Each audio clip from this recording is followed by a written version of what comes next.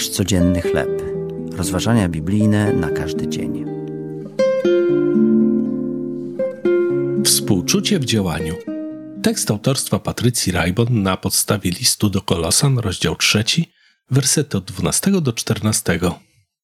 Budowanie ławek nie było zawodem Jamesa Wernera.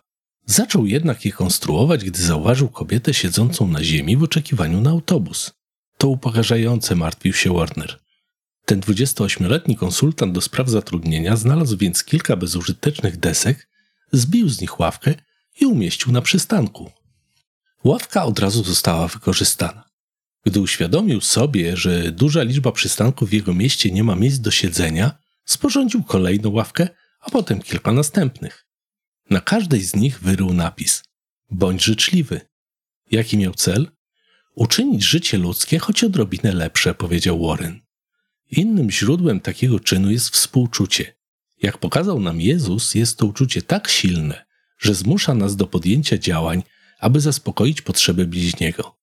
Gdy tłumy zdesperowanych ludzi podążały za Jezusem, ulitował się nad nimi, że byli jak owce nie mające pasterza. Jego współczucie przerodziło się w uzdrawianie chorych. My również powinniśmy przeoblec się w serdeczne współczucie, jak wzywał apostoł Paweł. Jakie płyną z niego korzyści?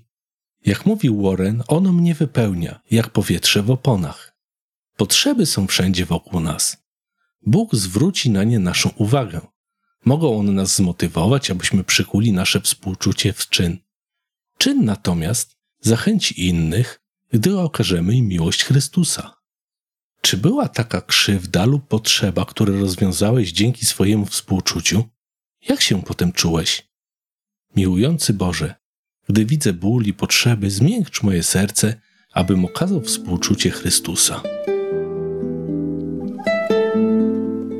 To były rozważania biblijne na każdy dzień. Nasz codzienny chleb.